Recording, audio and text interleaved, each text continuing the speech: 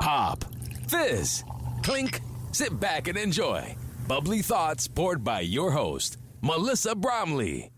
Hi, and welcome to the Bubbly Thoughts podcast. I'm your host, Melissa Bromley. Let's pop, fizz, and clink our way into some good vibes today. Today, I was honored to have a very special guest and dear friend on the show with me, Tara McDonald. Tara shared her insights on married life in your 20s, as well as how children are receptive to learning. Believe it or not, even if you are not a teacher like Tara, or have children of your own just yet, the skills she discusses are entirely applicable to any age. You don't have to be a child to want to continue learning new things. So sit back, relax, and enjoy the latest episode of Bubbly Thoughts with my dear friend, Tara.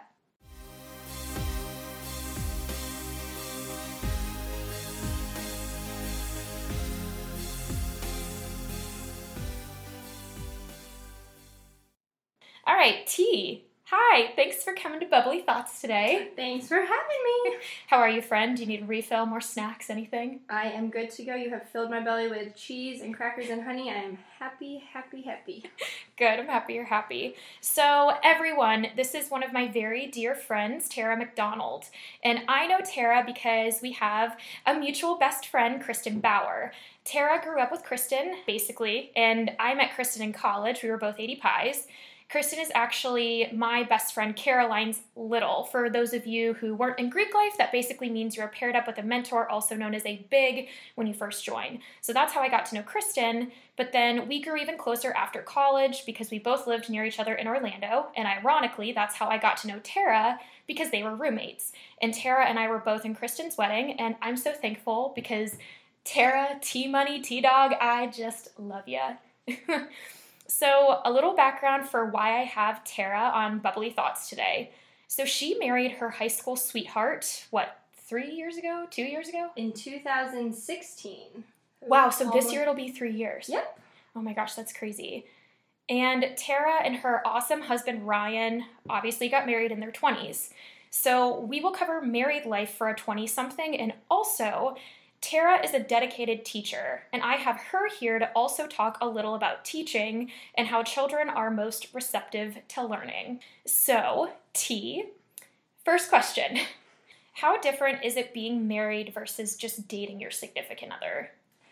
So for Ryan and I, we were together for 8 years before we got married and 6 years before we got engaged. And for us, dating was a lot of long distance. We went to 2 different high schools, but we lived in the same town, obviously. And then we went to 2 different colleges. So for us, dating was all about communicating and having clear expectations and just making sure that we were on the right page, knowing that we both wanted the same things and that we were headed in the direction of marriage because that was ultimately both of our goals. So I think when you're dating, you just have to make sure that you are being clear about, what you're looking for and wanting the same things, and that you're setting yourself up to have a successful marriage, and that you know once you're married that your goals, they may change, but that ultimately you guys are looking for the same things. And then once we got married, we still had lots to learn. We dated for 8 years before we got married, so you would think, oh, maybe you have it all figured out, but you definitely don't. Marriage is all about just service and sacrifice. You spend a lot of time, you're figuring out who's going to do the dishes and who's going to vacuum the house and who's going to take out the trash. And everybody kind of has their different roles, and you also come in with, what did your childhood look like? Who did those things in your house? And then adapting, where you've both come from to fit roles that, work best for y'all's marriage. And when we took our marriage prep course, one thing that we learned that I think has been the most helpful is that marriage is not 50-50. It's 2 people giving 100% all the time, which, it's tough. It's a lot of, serving somebody else. So you want to make sure that when, you are dating, that the person that you are with has that servant heart, and that they, that they love well. Because all the other things that, people are looking for, oh, I want someone tall, I want someone, who loves the same things that I do. When you're talking forever, those interests change and people's looks change and everything can change. So you want to make sure that you find somebody who loves well, both while you're dating and that you know that will continue throughout, into your forever. Wow. That was, okay, you covered so many things that I also agree with. Like, honestly, like so many things that I think are aligned with what I believe and what could make a good marriage or make a marriage work. Or even, so with Cam and I, we're not married, but we live together. And we've lived together forever now. Like, I think like 5.5 years, like a really long time. And it is so true that it's important to stand your ground on what you want to do and what you don't want to do, and then also be willing to adapt. Like, so you were talking about stuff like taking out the trash and doing the dishes, or like who does the cooking, or, all the different chores that exist, who does the laundry and stuff. It's like, I think it's so important that if you're going to be committed to someone, that you don't just pretend that you like certain things or that you're willing to do certain things if you just genuinely don't like to do them. Like, if taking out the trash grosses you out, be like, listen, if the trash grosses you out too, I understand, but can we like go 50-50 with the trash? Like, exactly. All about the compromise. Yeah, I think that's really important to establish, and to not just give in just to like make the other person happy. But it's also important to compromise, be adaptable, and be willing to understand where they might be coming from too. So, amazing points covered. The other thing I wanted to talk about is something that you mentioned, which I don't think I've actually talked to you about before. And that's, you said the marriage counseling before you got married. So would you recommend that to anybody who gets engaged and is looking to spend forever with someone? Without a doubt. After we got engaged, we picked out our venue and set the date. And then before we did any other planning, we went to our local church and took a premarital course that lasted for 12 weeks. And it was Sunday mornings at 9 a.m., which doesn't sound hard to wake up for and make it to every week, but it is earlier than it sounds. And we got put into a group with people right around our age, and then we had a mentor couple. So every week there was an hour, there were different lessons, money, religion, just every week had a new lesson. And you would listen to the lesson for an hour, and then you had an hour of small group and getting to chat with the couples at your table and with your mentor couple as well. And it really gives you a chance to dive in deep. They ask, they ask hard questions, and you and your significant other get to, make sure that your views are aligned and that you're on the same page. And with things that maybe you haven't talked about before, money's awkward. So it is so awkward to talk about money. If you've never, been on the same page about money before, or you don't even know what page your significant other is on, it takes a lot of, work to figure out where they're coming from as well, because families handle money so differently. So your significant other may have, grown up with a total different view on money than you did. So all those kinds of things, they give you a workbook and really have you just make sure you know what you're getting into, and that, your expectations are matching, because at the end of the day, that's, going to keep you from having a lot of problems. If your expectations are the same, then you're going to be a lot smoother sailing. So, okay, what's your favorite part about being married? For me, my favorite part is just having a partner. I think marriage was designed so that you didn't have to go through things by yourself.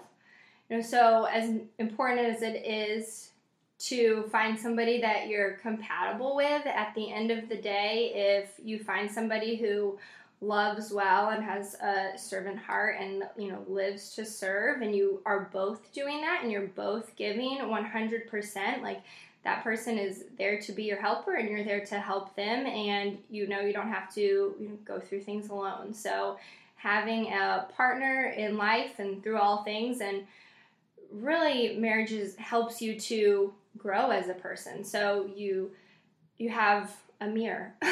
You get to see all of the good, the bad, and the ugly about mostly yourself, because marriage can, bring out things in people that you didn't really know they were there. So it gives you an opportunity to grow and it teaches you how to love more than you think that you love the person the most when you choose to get married. But every year and through every trial and tribulation and all the happy moments, your love just continues to grow. So I think the partnership just gets better over time.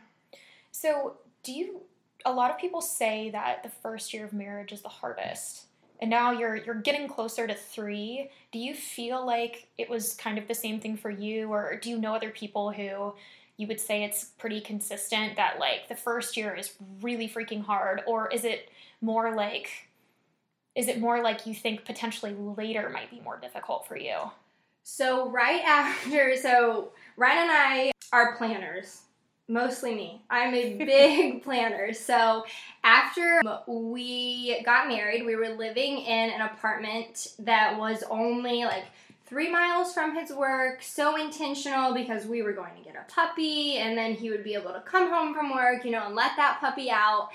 And within 4 months, Ryan ended up getting a new job, and 3 months after that was going to be moving to Tampa for a year for job training, which meant me and puppy were going to be moving back in with my parents for a full year. So you really cannot, just really can't plan out your life the way that you think it's going to go. So within our first year of marriage, we were back to long distance, 2 hours apart, and I was living with my parents, who are wonderful. But you're talking 3 adults, 3 married adults living in one space, and now a puppy. And my parents, we had grown up with dogs, but this was the first time that I had, my own dog, and training a dog and, living with a dog, it's a whole new set of craziness. So I'd say our first year of marriage was even more different than most people. So our second year of marriage, I think, was even like more of a trial, just because we had been living apart. And so a lot of the things that you might have done in your first year, we did not do until our second year. Like figuring out, he was living in an apartment, and he had a different roommate. So it was almost like we were back in college. And then the second year was when we were living together full time. We bought a house, and we kind of started over on the figuring out, okay, what do chores look like? What does, balancing your time look like? Time is, the biggest commodity that you have to give to people, to your work, your energy and your time. Like, where do you spend those? And so being aligned with that, how much time is important for you to spend with friends? What kind of time is it going to take to go to the gym, cooking dinner, all those kinds of things. So we did a lot of the first year of marriage things in the second year, and it's a lot of intentional effort to figure out how to make all of those things work. That's really important, I think, for people to know, is that like everything when it comes to a relationship, I think especially a marriage, when it's the real full commitment, is that you have to be intentional with what you're doing. Like, it's not just going to come naturally. It's not just going to come easy all the time. Like, we're busy people. We just keep getting busier. I know you're a busy person. Like, you dedicate a lot of your life to, helping youth become smarter and better people. And obviously, like, you guys have a great group of friends, and you have good people that you surround yourselves with, and, good families and stuff. So it's so important that you be intentional in a relationship, because if you don't, then I think that's when things can go awry, because it's like, even though you're married, you still have to make an effort to compromise or spend time together or actually take the time to talk to one another about how their day actually went. I feel like that can be something that's so easily thrown away once you're like, okay, we're together forever, but you still have to be intentional, which is such an important thing that I think you covered. For sure. One thing that we have started in the past couple of months is having a set date night. Because it's easy to say, oh, we spent quality time, we sat on the couch and watched TV last night. And depending on your love language, you may have been maybe your physical touch and you were holding hands and, you felt really connected. Quality time is my number one love language. And so for me, sitting on the couch watching TV is not quality time. Mm-hmm. So I need to know that we are spending intentional time connecting, that it was planned for, and that, we really made time for each other every week, you know, regardless of what your week looks like. If you're too busy for your spouse, you're just too busy. You need to cut some stuff out. For sure. No, that's a good way to think about it. Okay, so what advice would you give to 20-somethings who either want to get married in their 20s or who did get married in their 20s? I think the most important thing to recognize with marriage is that and in life is that change is inevitable in both, you know, you and your spouse. So you may have picked a spouse who loved football as much as you love football, and 10 years down the road, maybe they can't stand watching football anymore. So you want to make sure when you're dating that you're looking for, you know, the right things, the things that are going to last. You don't want to pick, you know, the person with, you know, brown hair, because one day that hair may turn gray.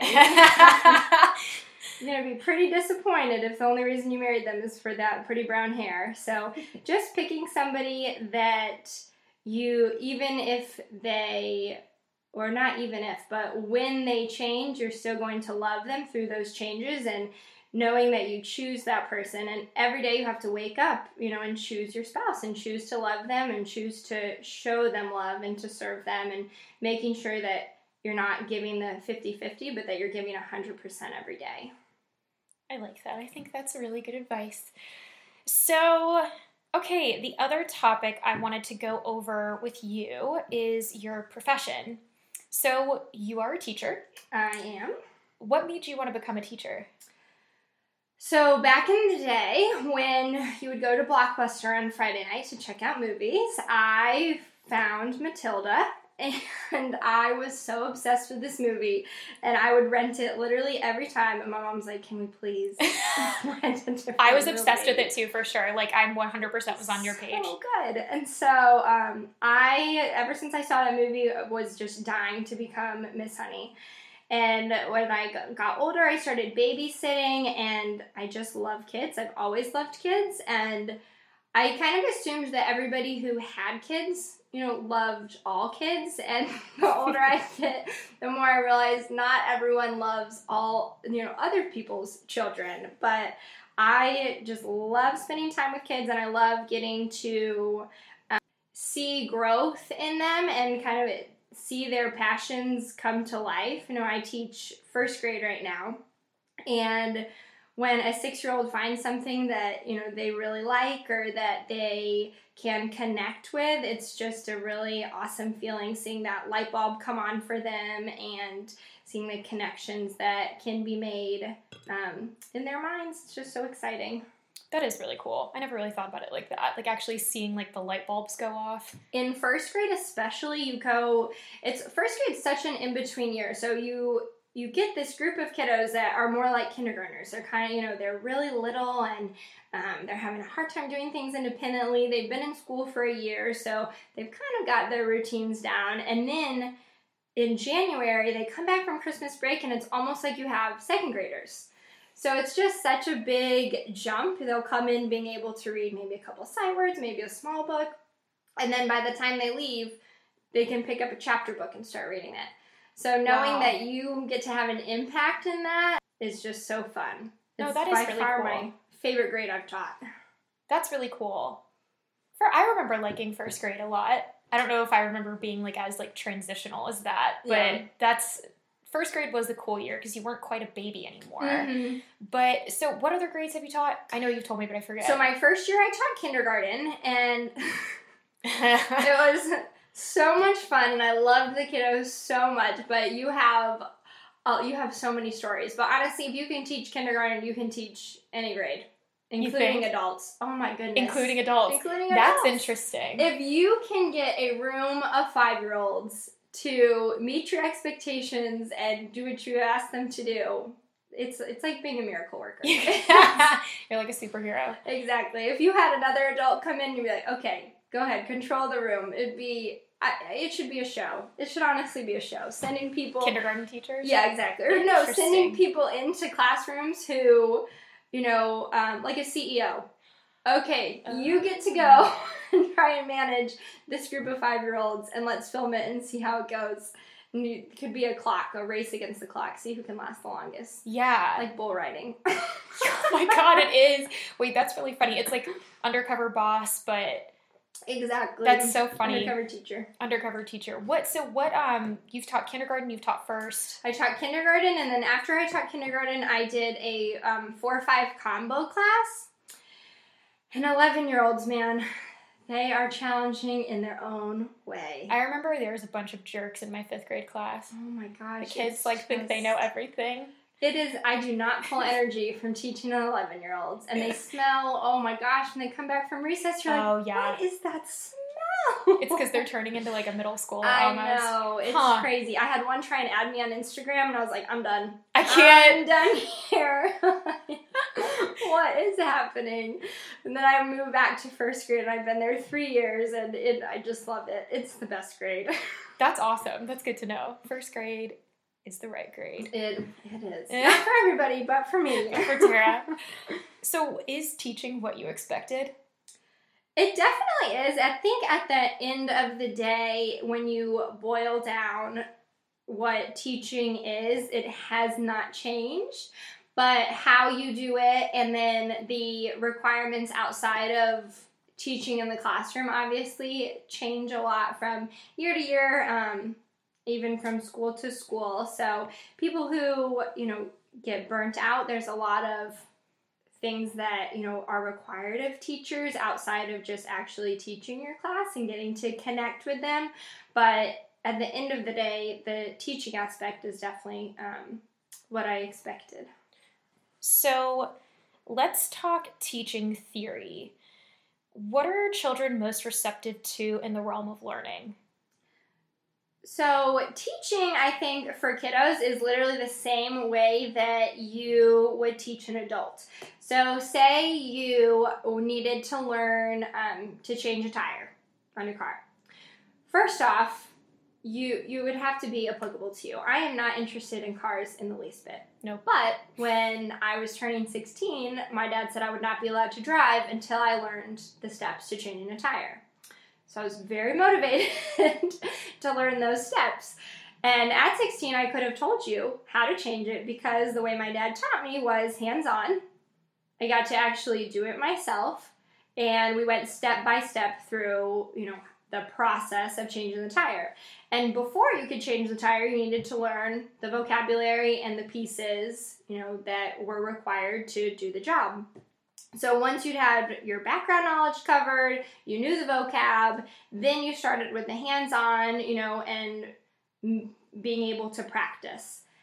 Now, the problem is, once you've taught something, the person may have it down, but if you don't practice it or it no longer is applicable to your life, you tend to forget. So now at 26, I have no idea how to change it. I'll be on the phone with AAA. AAA, please help me. Immediately. So when it comes to the kiddos and how they learn, we want to make sure that it is interesting to them, or that they figure out how this applies to me. Why do I need to know this?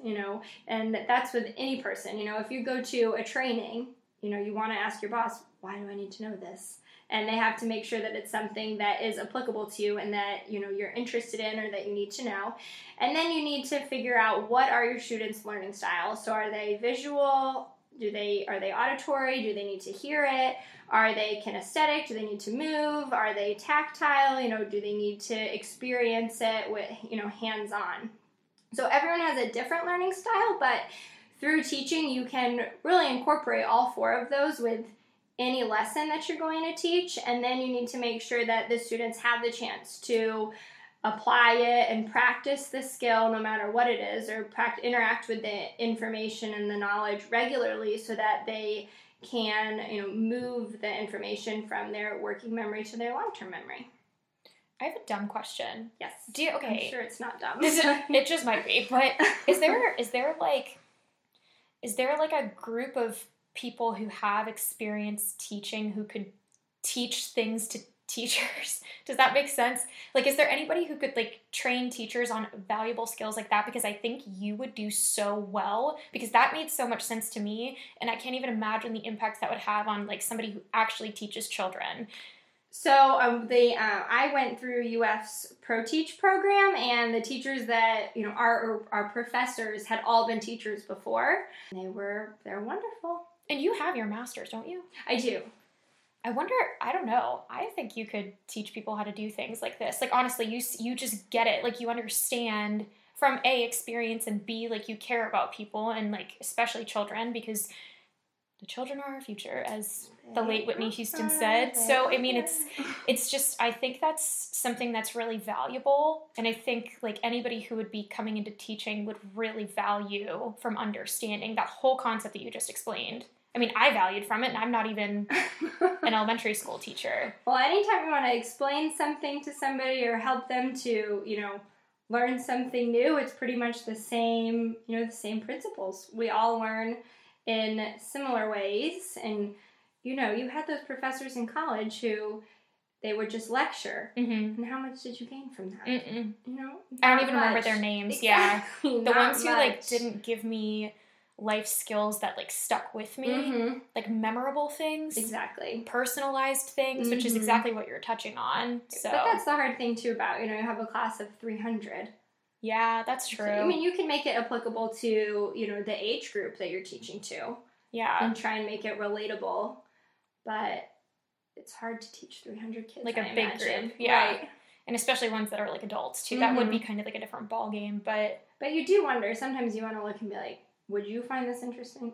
Right? It's like, what are you even here for? Listening to yourself.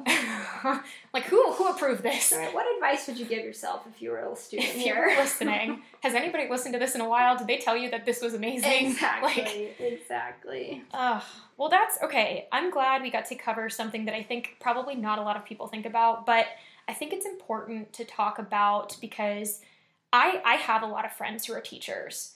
And I think it's a totally underappreciated career field, personally. I have a connection to education. Both my parents are in education, have always been in education, so it's something that I can really appreciate. And I think even in the sense of, some of our friends in our 20s and even early 30s, they're going to start having children.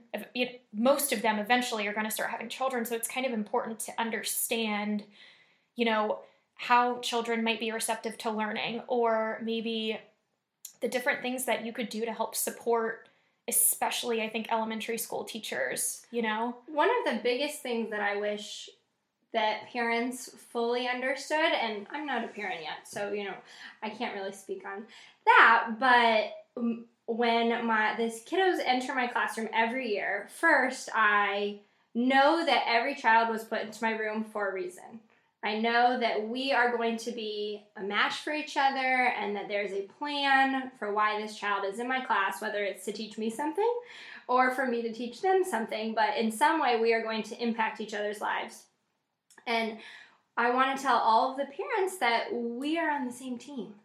At the end of the day, we have the same goals. We, want the children to feel loved. Want them to feel valued, you want them to grow confidence, and you want them to leave the school year, prepared for the next school year. And that's the ultimate goal, is that we're on the same team and that we're working together to achieve this and grow this little human, and it really takes a village. So you need to be on the same page, and that you're not working, against each other, but you're working with each other. If I could have been a kiddo in this day and age, I think I would have really benefited from having you as a teacher. Seriously. Well, I think I would have loved to have you. I was like a pretty good kid. I talked a lot. I did talk a lot. I talked with my friends a lot. But I was excited to learn. Yeah. I was I would say a pretty decent student. Most first graders are pretty excited. So that part, or they're happy to be there. And that's one of the things that I love about teaching first grade, is that they're excited to see you. They, even when you're like, oh my God, I was so mean. And you're like, I love you. And you're like, oh, good. I'm glad. It's because they know at the end of the day that you care. That's all that matters. I know you do. Even the tough ones, you wind up being like, oh my gosh, I love you so much. And I'm going to miss you. Exactly. Eventually. A year goes by pretty quick, I feel like, right? Oh, it goes by so fast. We're coming up on the 100th day, which means we have 80 days left after that. And it's like, I always come back in January, and it's this panic of, oh my gosh, I only have 5 more months with them. I have so much to teach. That's so crazy. I know. It's like putting it all as best as you can into what kind of isn't a short amount of time, but what feels like a short amount of time. Exactly. It's like the teacher guilt. You know, everyone talks about mom guilt. It's like the teacher guilt in guilt. January, like, oh my gosh, I haven't done enough. And then you jump back in and you try and make the most of every day. No, that's awesome. I'm glad we covered both of those topics too, because I think both of those were really important. But, okay, so now what we're going to do is we're going to get into the fun stuff. Alrighty. AKA the pop quiz. How do you feel, Teach? You feel ready to be pop quizzed? I don't know. I haven't taken a quiz in quite a while. Oh, no, you're going to be great. This is fun, I promise. It's easygoing, and there is no such thing as a wrong answer. So, all right, first question. If you could name an adult beverage for yourself, what would it be? Ooh. Recently, I have been loving on a gin and tonic with grapefruit. So, Have you really? yeah, so good. If you go to Buster's Bistro in Sanford, it has gin and tonics on tap. You can. I didn't know this about you. I mean, so what's weird? Sorry to totally interrupt you right now. No, But you're fine. what's weird is I never had an affinity for gin in the past. Yeah. But it actually tastes like Christmas. It's it's really yummy. It's a interesting. It's better than vodka, I think. I think so too, but it's just so refreshing. Yeah, it's and you can pair a lot of things with it. And I kind of like the same kind of thing. It's flexible. I like citrusy kind of drinks. Me too. Or minty kind of drinks. Mm-hmm. And I feel like that tastes good with gin. Exactly. You can do cucumber with it. You can do fruit with it. So a gin and tonic on tap. I want to go to this place. Oh, it's amazing. Okay. All right. And they let dogs in. Even better. This is my favorite place now. Seriously, we should. After this, we'll talk about when we can go because I really want to go now. So, all right, next question. If you were someone famous and needed a stage name, what would it be? So I'm super attached to my name, and I'm used to being the only Tara in the room because it's just not a super common name. And my parents added an H at the end of it, so you can never buy, the keychains or anything like that. Oh, yeah. Is there a story behind the H? Not that I know of. It just looks prettier. It looks more feminine. They just liked it, but both my parents are pretty Southern, and so my mom made my middle name Lynn, and she was hoping that it would be one name, that it would just be Tara Lynn. Okay. So I think my stage name would just be Tara Lynn. No last name. Tara Lynn. No last name necessary. That's really cute. I feel like you'd be a country singer. That would be the hope, but Lord knows he did not give me those qualities. You can learn, I promise. I take a lot of lessons. Even my mother would agree to take a lot of lessons. I think you could do it. I have faith in you. I do. I think you could do it. To find quite the coach. With a name like Tara Lynn, I think it's possible. Now we just need the skill. It's pretty. That's actually really pretty. So wait, I know you're Savannah. Does her name end with an H? Savannah's name ends with an H as well, but Brianna doesn't have an H. Doesn't have an H. Nope. Does it end with it's just A? A. Okay. And it's Brianna. Brianna. Mm-hmm. Okay. Sorry, just curious. No, but she always has gone by Bree. My mom wanted her name to be Bree. Just but Bree. My dad said, we're not going to name our daughter after a cheese. I would be honored. They're just all about compromise, y'all. Brianna was the compromise. Bree and Brianna is also pretty. They're both pretty, but she's Bree. Yeah, exactly. She's Bree. She's Bree. And maybe it's because she's only ever been Bree to me, but right? She's Bree. She's Bree to me too. All right, so next question.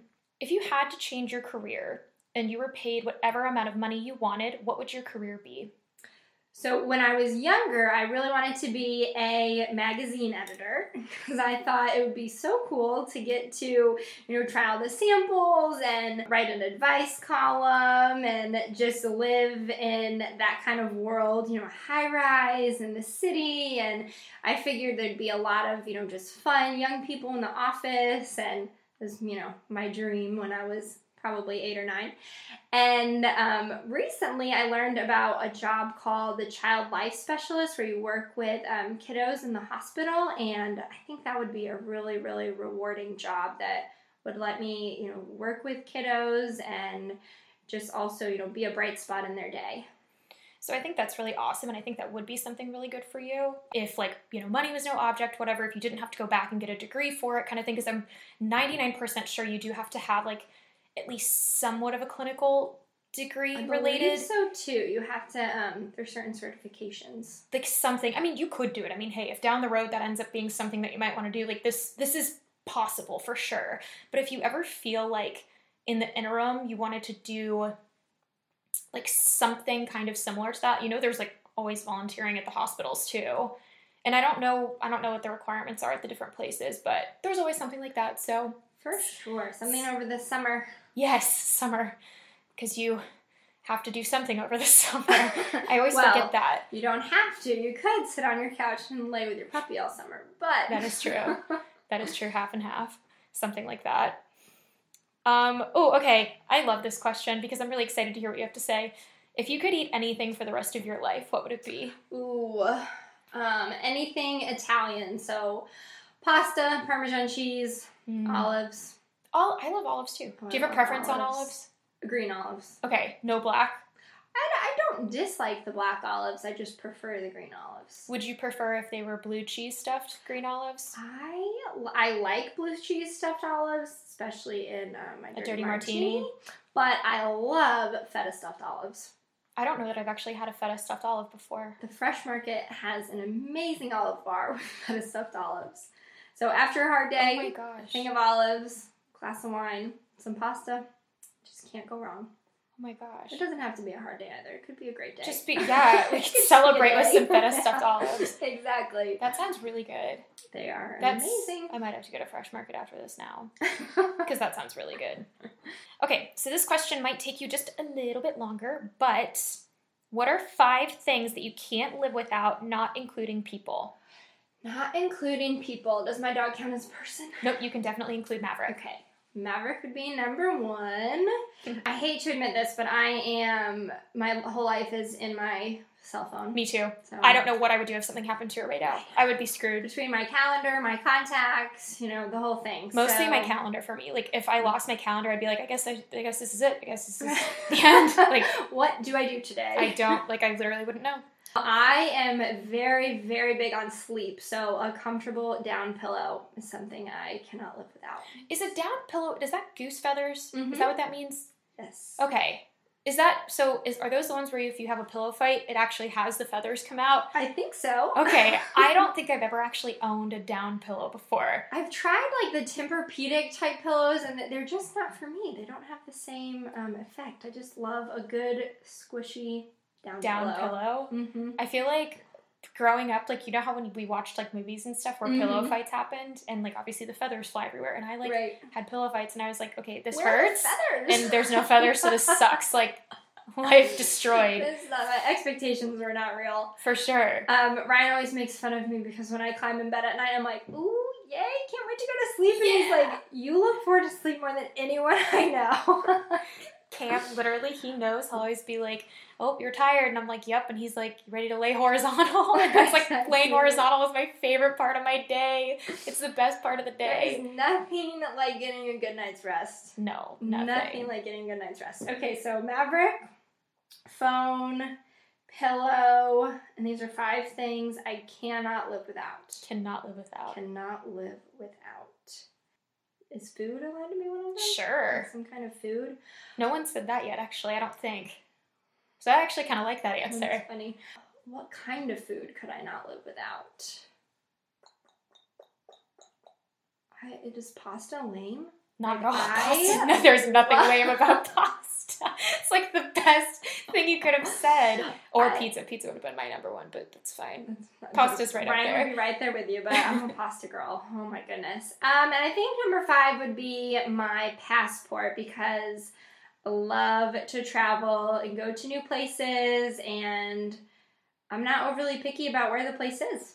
That's strategic too, so you don't have to just stay on an island with your 5 items. Oh, right. You can bop around. Count me out for that. That's so smart. No, I like that. Yeah, I love Italy is my favorite place, but I do not discriminate against traveling anywhere. Even small town USA. I think everywhere has a lesson to learn and something to offer. So, would definitely need my passport. I like the passport one. That's a really good one. Good to think about. Maybe I should rank it above pasta. Nah, it's fine. Wait, okay, actually pasta. What, do you have a particular kind, or do you just like all pasta? I really love all pasta. I'm not a huge fan of angel hair and spaghetti, but Other than that, the bow ties are obviously I adorable love bow ties. and delicious. Oh my gosh. Recently, we started eating banza, which yes. is a chickpea pasta. Wait a minute. Did Shannon turn you onto this? So I found it before her, not before her, but before she introduced me to it. Okay. But her obsession has definitely increased my obsession, for sure. We've had it almost every night that she's lived with us. I have, like, I can totally relate. She's the one who introduced it to me. Guys, background, this is another mutual friend.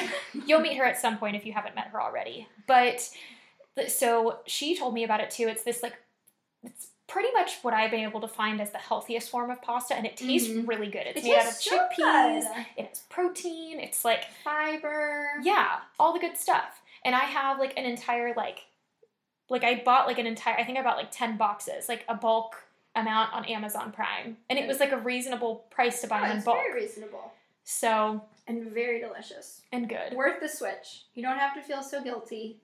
I actually think it's worth the switch, too, and I don't always feel like that when I switch to stuff, so. Because sometimes you do it, like, for health reasons. This, you can do it for a health reason, but the taste is, you're not sacrificing any taste. I completely agree. That's so cool. So, okay, if you had $1 million that you had to donate to a charitable cause, what would it be? And you can only pick one. One cause. I'm sure there are a million that I would love to choose from, but my sorority's philanthropy is called Reading is Fundamental.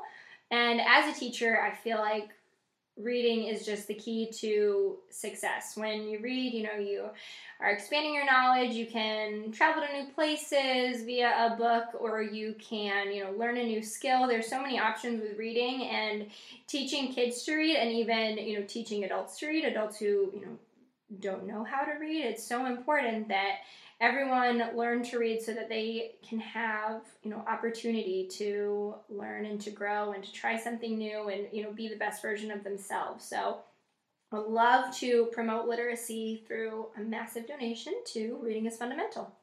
Well, that's good. That's a good one. So, if you could offer advice to someone new coming into your career path, what would it be? To find a mentor and to cling to the people who are most positive at your school.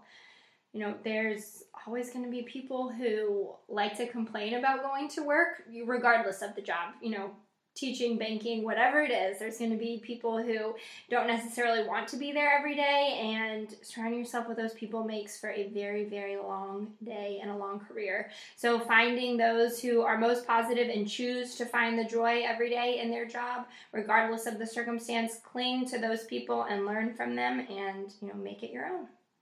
Positivity is key, people. All right, this is the last question in the pop quiz. So, if you could ask me anything, what would it be?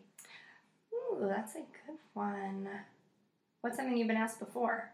A lot of the time people are like, why'd you make a podcast? If I'm being honest, that's the first thing that comes to my head. It's normal. That's understandable. What would be the 5 things you cannot live without? Oh, nobody's asked me that before. First okay. time for everything. All right, good question. And I actually I can honestly say I haven't pre-planned this. I haven't thought about this. So, okay, the first thing I would pick, and it would have to be an unlimited supply of champagne. Judge me, I know that sounds like fake, but I swear. Now, your unlimited supply, is it one brand, one type, or is it variety? Oh, that is a good question. Well, I always say, like, my last day on Earth, like, champagne would probably be, like, Veuve or Dom, but, like, I don't want to get sick of, like, one of those.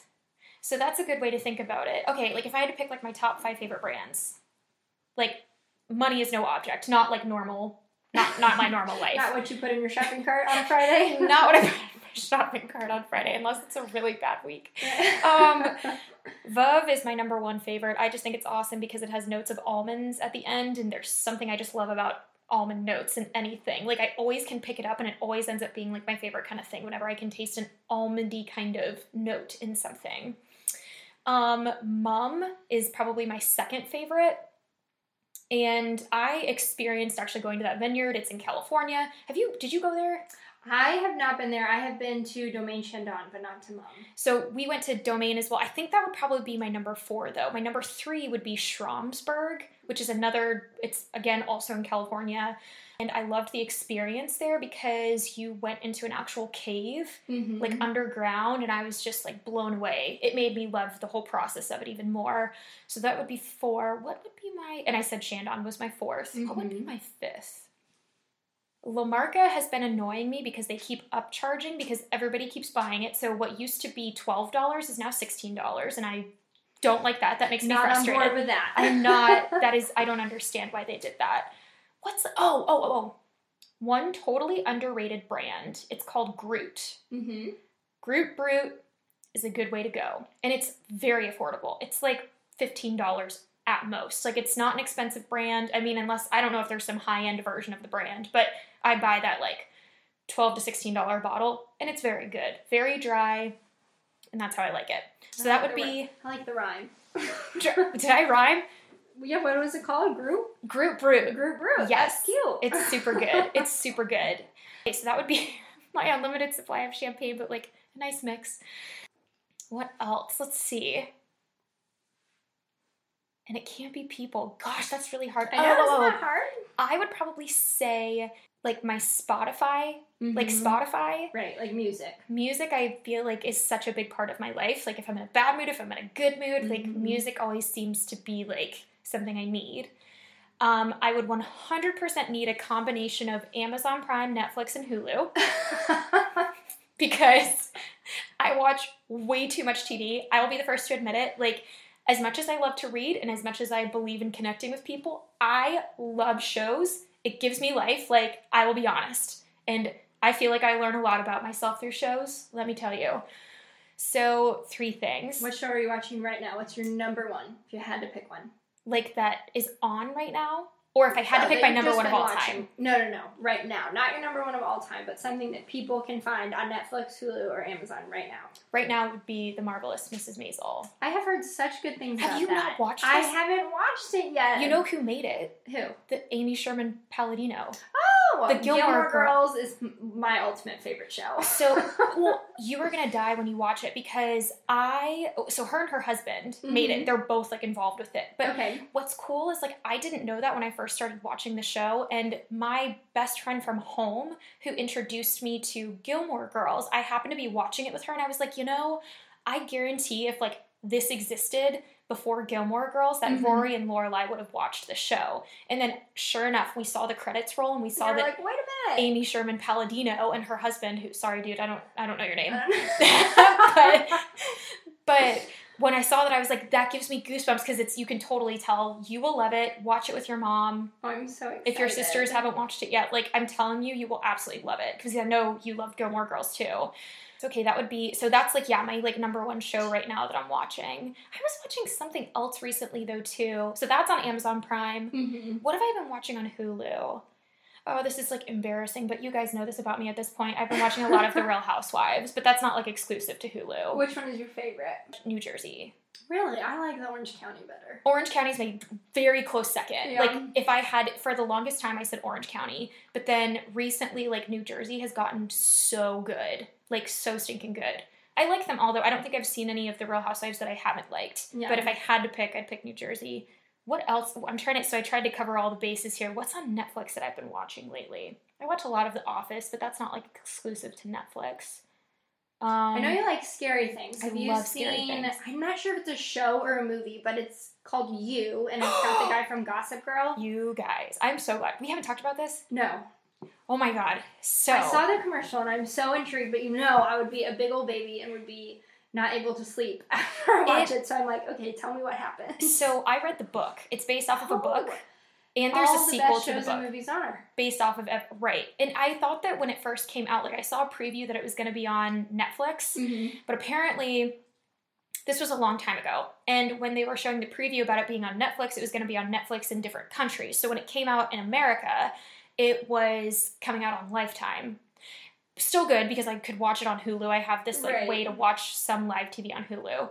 But so the book was captivating. It is so freaky, but so good. It's entirely from the perspective of a stalker. It's from his perspective. From his perspective. And is it a movie or a show? So it's a show. Okay, it's a show. They turned it into a series, which was really cool, which I love when they do that because the book like had a lot to it. Right. That if they condensed it to 2 hours, I feel like they would have cut out a lot of stuff. Right. So I also really like who they casted for the show. I've watched it like twice already. Mm-hmm. Like I watched it when it was on Lifetime, and now in America it's on Netflix. So when it came on Netflix, watched the whole series twice. Yeah, I might watch it again. It's so good. So the book, like I remember, I don't even know how I stumbled across the book. I might have just been like scrolling through Audible and like that was a recommendation because Audible knows I love like horrifying things. So I'm like listening to it, and it was, I think the most disturbing part, and this is kind of embarrassing to admit, was like there are moments where in the book you like relate to him. Like there are moments where you're like, yeah, wait, no. Like I don't want to be like you. Yeah. It's freaky. Like there were definitely moments where and a lot of people right now who are watching the show are like, why am I so attracted to him? Right. And for me, I was never attracted to him in the book. I was more just like, there were moments where I thought he was relatable, which is so crazy, but humbling because it kind of like makes you think that, or it makes you realize that even like we might not even realize people's tendencies that we know the best. Like we don't really know people as well as we think we do. It's all so crazy. But no, the show is so good. So we're all human. It is so good. It is what I would 100% recommend it. If you're gonna watch it though, because I know like you don't love scary stuff, and a lot of people I know don't love scary stuff, and it is like it's intense. Watch it like with Ryan, or take it like in the daytime. And just, like, make sure if you're going to watch something after that it's, like, something happy. Like Friends or Gilmore Girls. Like, something, like, warm and fuzzy. And you'll be fine. So, anyway, okay, I think that was, like, only 3 things that I mentioned. What else? I have, like, this weird obsession with, like, my app to Nordstrom Rack. That is bold. Like, do you ever use the app? I do not, but I also try very hard not to shop too often. It's dangerous because they, just like how Amazon Prime, like if you use the app, it already has your information stored. So dangerous. It has it on Nordstrom Rack. So like, I'll see like, oh, that blouse is $20. Oh, those pants are only $30. Like, I could buy it all. And then by the time I'm racking it up, I'm like, oh God, it's $160 and I'm one click away from getting it all. Like, it's... and it'll be here tomorrow. Seriously, it's like... What's the best deal that you've gotten off the app? From Nordstrom Rack? Well, what's cool is, like, most stuff is, like, 58% off. Like, a crazy number off. Because it's, like, you know, it's not necessarily, like, what was the most present in season thing. Right. So I'm trying to think of what I bought. Oh, I bought a pair of shoes. I want to say they were Steve Madden, and they should have been something like $78, and I got them for under $20. You just wanted to scream it from the rooftops. I literally was like doing that like happy dance. I was very happy. They're like just a cute brown wedge, but something that like I still own. Right. Then they've lasted for years, so it was totally worth the purchase, let me tell you. It just keeps you coming back. Keeps me coming back. So what would be my 5th thing? What's something I literally can't live without? I mean, I love food too. Oh, Uber Eats. Oh, that's a good one. So then, like, whatever I'm in the mood for, I can just have it delivered right to my door. So convenient. Wherever my door is going to be. Right. Am I on a deserted island? Am I in Europe somewhere beautiful? Like, Uber Eats. That would be my 5th thing. So yeah, okay, I think that wrapped everything up. It did, I love it. Yes, and thanks for asking that question. You're welcome. I hope you guys enjoyed sitting through that. I know that took a long time. But, all right, I think that's about it for today's episode. T, thank you so much for taking the time out of your day to join me. I appreciate it so much. Thanks for having me. So much fun. I'm glad you had fun. You were a great little guest. And to the listeners, I hope you enjoyed getting to know Tara. Thanks for joining me on this edition of Bubbly Thoughts. Cheers, and as always, stay bubbly.